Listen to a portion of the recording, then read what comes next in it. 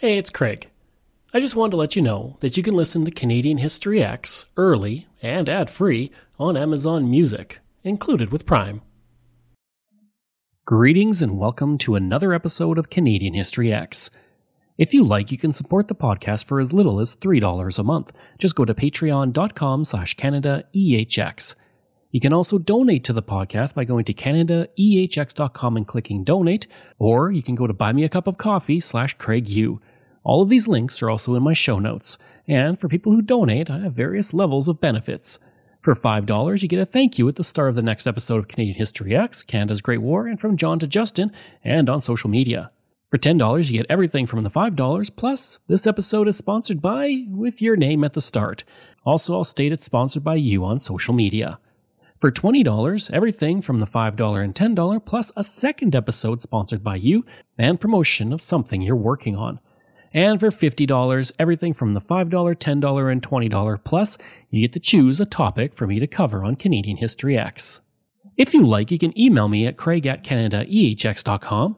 You can find me on Twitter. My handle is Craig Baird, CraigBaird, and I'm on Instagram and TikTok where I put up daily videos about Canada's history. Just go to my username, Bairdo37.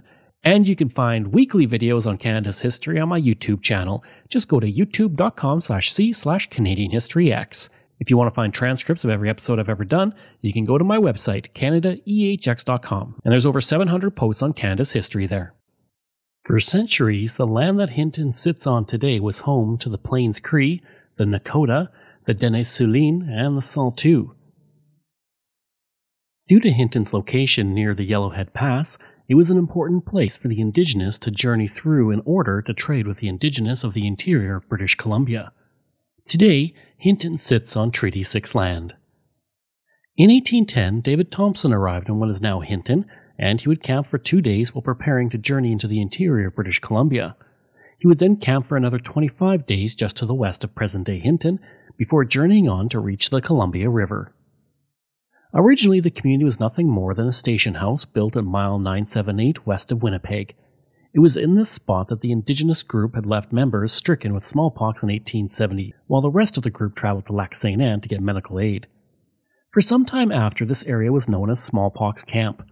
In 1888, a trading post was established nearby by Jack Gregg, but settlement would kick into high gear when the railroad arrived. Hinton is unique among many communities in how it was formed from several communities.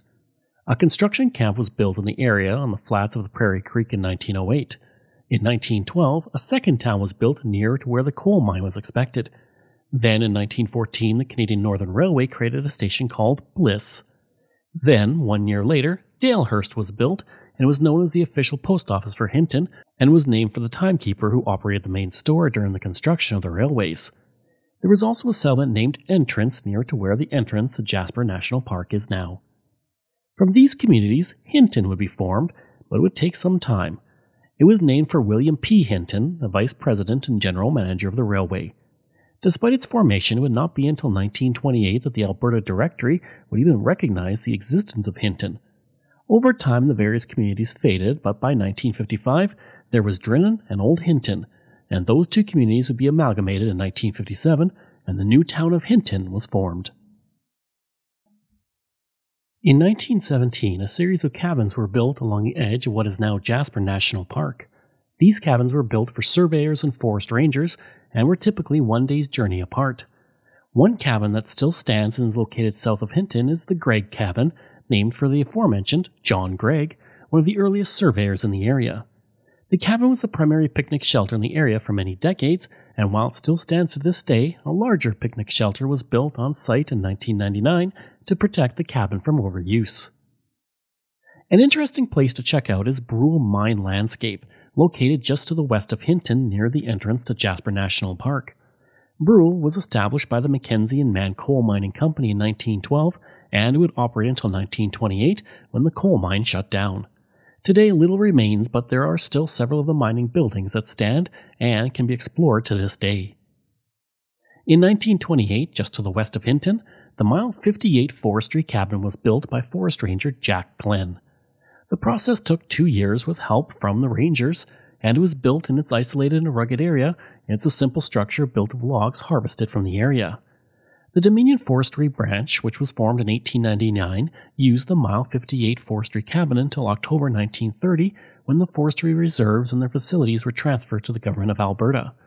After this, the cabin was used by the Alberta Forest Service for decades until it was replaced by the nearby Grizzly Cabin in 1960.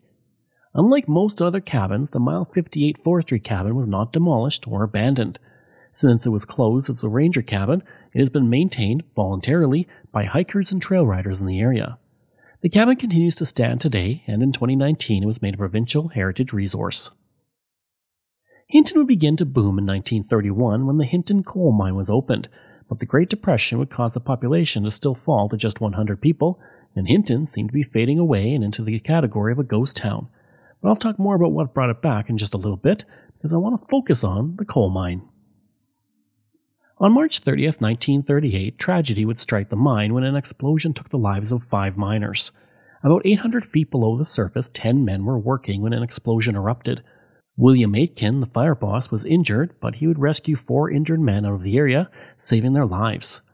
Aitken had been badly burned on his hands, but he still fought through the flames to rescue the men. 4 of the men who were killed died instantly, but a 5th man lived long enough to be taken 200 feet away from the room where the explosion occurred, where he too sadly died.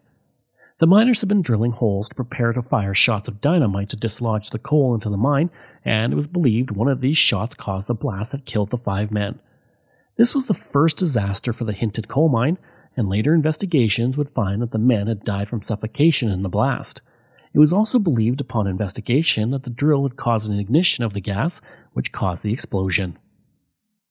In 1952, a child named Bob Nystrom was born in Stockholm, Sweden. When he was 4 years old, his family moved to Hinton, and it was there he would grow up. In his youth, he would play minor hockey in the community and prove to be one of the best hockey players ever to be produced by the community. After starring with the Kamloops Rockets and the Calgary Centennials, he would be drafted by the New York Islanders in the 1972 draft, 33rd overall. While the team was terrible when he joined it, the Islanders would continually improve, and by the end of the 1970s, they were one of the best teams in the league. Considered one of the hardest working players on the team, Nystrom was an integral part of the Islanders dynasty that won 4 straight Stanley Cups in the early 1980s. In fact, on May 24, 1980, he would score the Stanley Cup winning goal in overtime to begin the dynasty run of Stanley Cups. McLeish is number 19 of the Flyers on the faceoff. Philadelphia with the puck. Al Hill. Mel Bridgman, a couple of boys from beautiful Vancouver Island, and it's a long ways from their mind right now. Daly goes to the puck. Took a hit from Nystrom. 4-4 tie, 7 minutes gone in overtime. Henning. Pass right on the stick of Tonelli. Coming in with Nystrom. Tonelli to Nystrom. He scores! Bob Nystrom scores the goal. The Islanders win the Stanley Cup.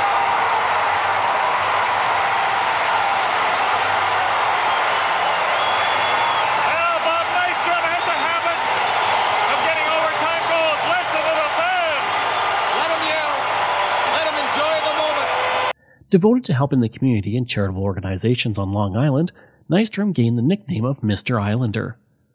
From 1972-73 to 1985-86, Nystrom played in 900 games with the Islanders, the only NHL team he ever played for, recording 513 points. He had actually finished with 899 games when an eye injury ended his career, but his coach, Al Arbour, asked him if he wanted to dress for one more game to reach 900. He accepted the offer and took to the ice as the Islander fans cheered him on. He would play for 5 seconds, then return to the bench, never to play again. In 1991, the Islanders created the Bob Nystrom Award, presented to the player on the team who best exemplifies leadership, hustle, and dedication. On April 1, 1995, his number 23 was retired by the Islanders. In 2003, he was inducted into the Nassau County Sports Hall of Fame, followed by the National Jewish Sports Hall of Fame. The boom that hit the community in the 1950s was described as the third in the history of the community to that point. The first boom had been in 1910 and 1911 when a railroad construction camp came through, creating prosperity for the community for 2 years before the boom ended. The next boom came in 1928 when the Hinton coal mine started up and more than 2,000 people were living in the area. After the mining disaster, the mines would begin to close, and Hinton once again saw itself moving towards being a ghost town. Hinton was essentially a whistle stop along the railroad until the pulp mill came along. In 1955, a pulp mill was constructed near Hinton, now a place with only a few people in it. This brought rapid growth to the area, and a new village was developed and named Drinnan in 1956, as I mentioned earlier. The two communities would amalgamate into one town on April 1, 1957, and that formed Hinton.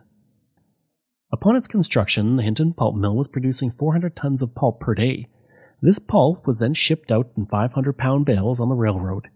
Each year, it was estimated that the pulp mill would export timber from 2 million acres, producing 150,000 tons of pulp with a future capacity of 350,000 tons.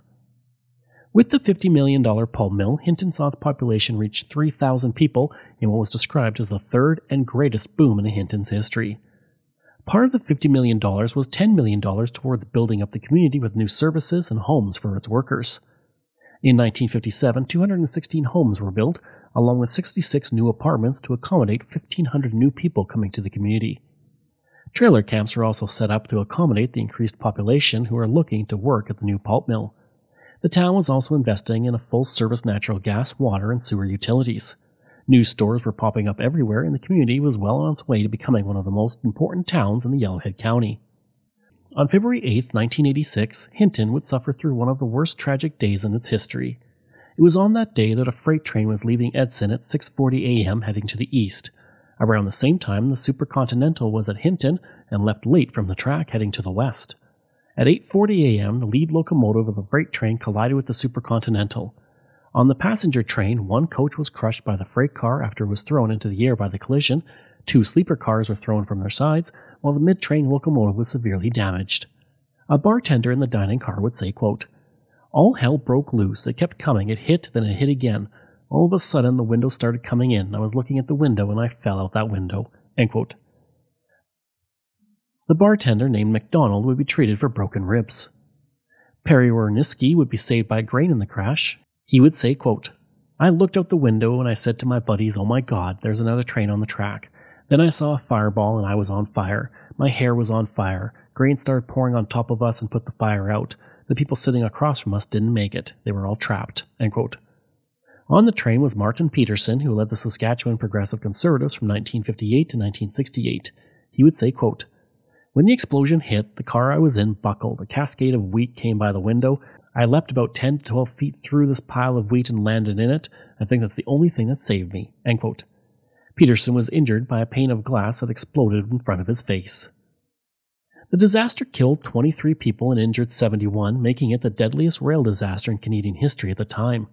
After 56 days of testimony, it was found that the collision was caused by the freight head and crew failing to stop their train due to unknown factors, and the conductor failing to use the emergency brake to stop the train.